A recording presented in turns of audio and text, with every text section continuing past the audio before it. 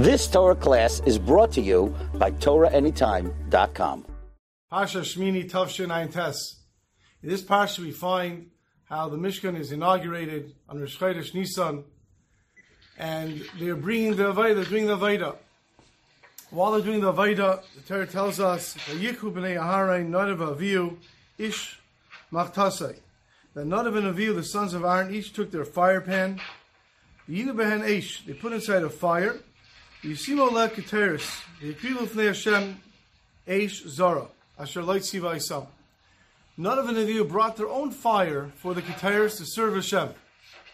But Hashem didn't command them to do that.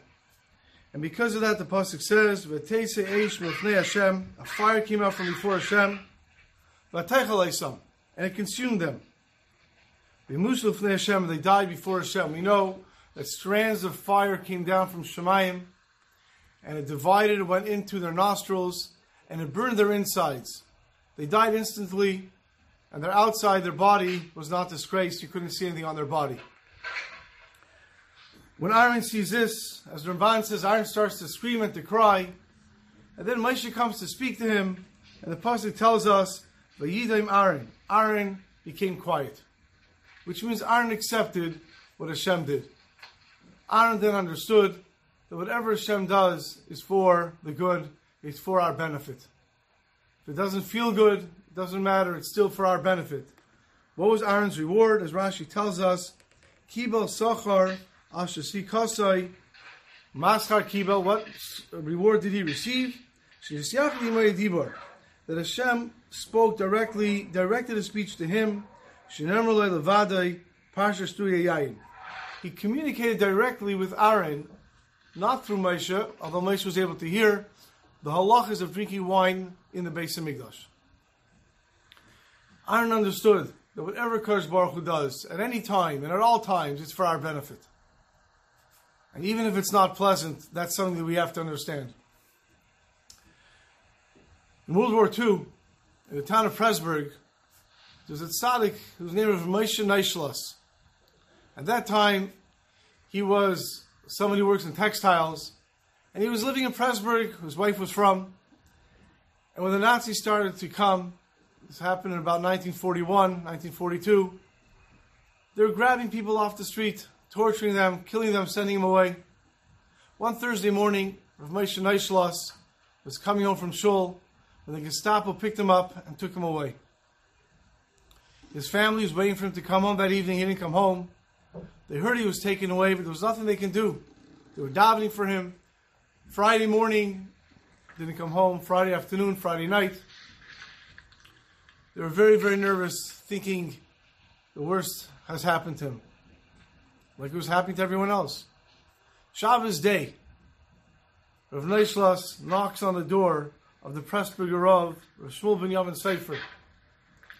His house was down the block where the Gestapo made their headquarters. And he knocks on the door, the Pressburger Rav opens up the door, and he sees Rav Moshe Neishlas there, looking more dead than alive. He quickly ushers him inside, prepares a case for him. Here, you have to eat, make kiddush, wash, have something to eat. Rav Moshe nods his head as a thank you and says to the Pressburger Rav, "I speak to you privately." Pressburger Rav gets nervous. What's he going to tell him? Of course, they go to the side room, close the door, and Rav Moshe Neishlas takes off his jacket, and then he takes off his shirt. And he turns around to the Pressburger Rav, to Rav Sefer, and he says, "Please count the lashes on my back."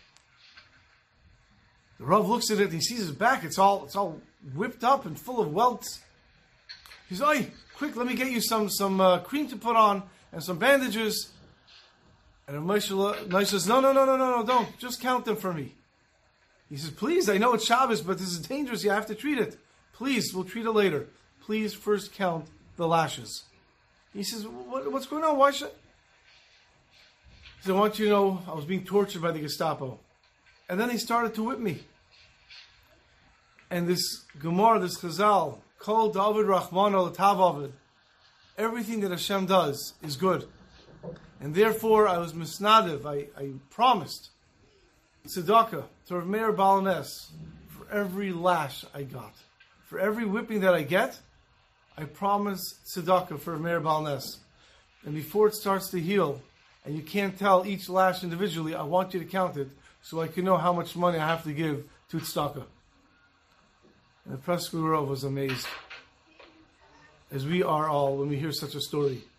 That not only Rav Moshe Neishla say with his mouth, called Davar Rahman al-Tav, not only was he quiet, not only did he accept it, but he appreciated it, because if it's happening to him, it's because the Kadosh Baruch Hu wants it to happen, and somehow it's for his benefit.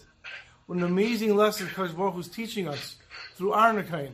When the Mishkan's being started, and we're going to have that special relationship with Rabbeinu Shalom, how important it is to remember, then and always, Kol Davar Rahmana L'Tav Avid. Everything Hashem does is for good. Have a wonderful Shabbos.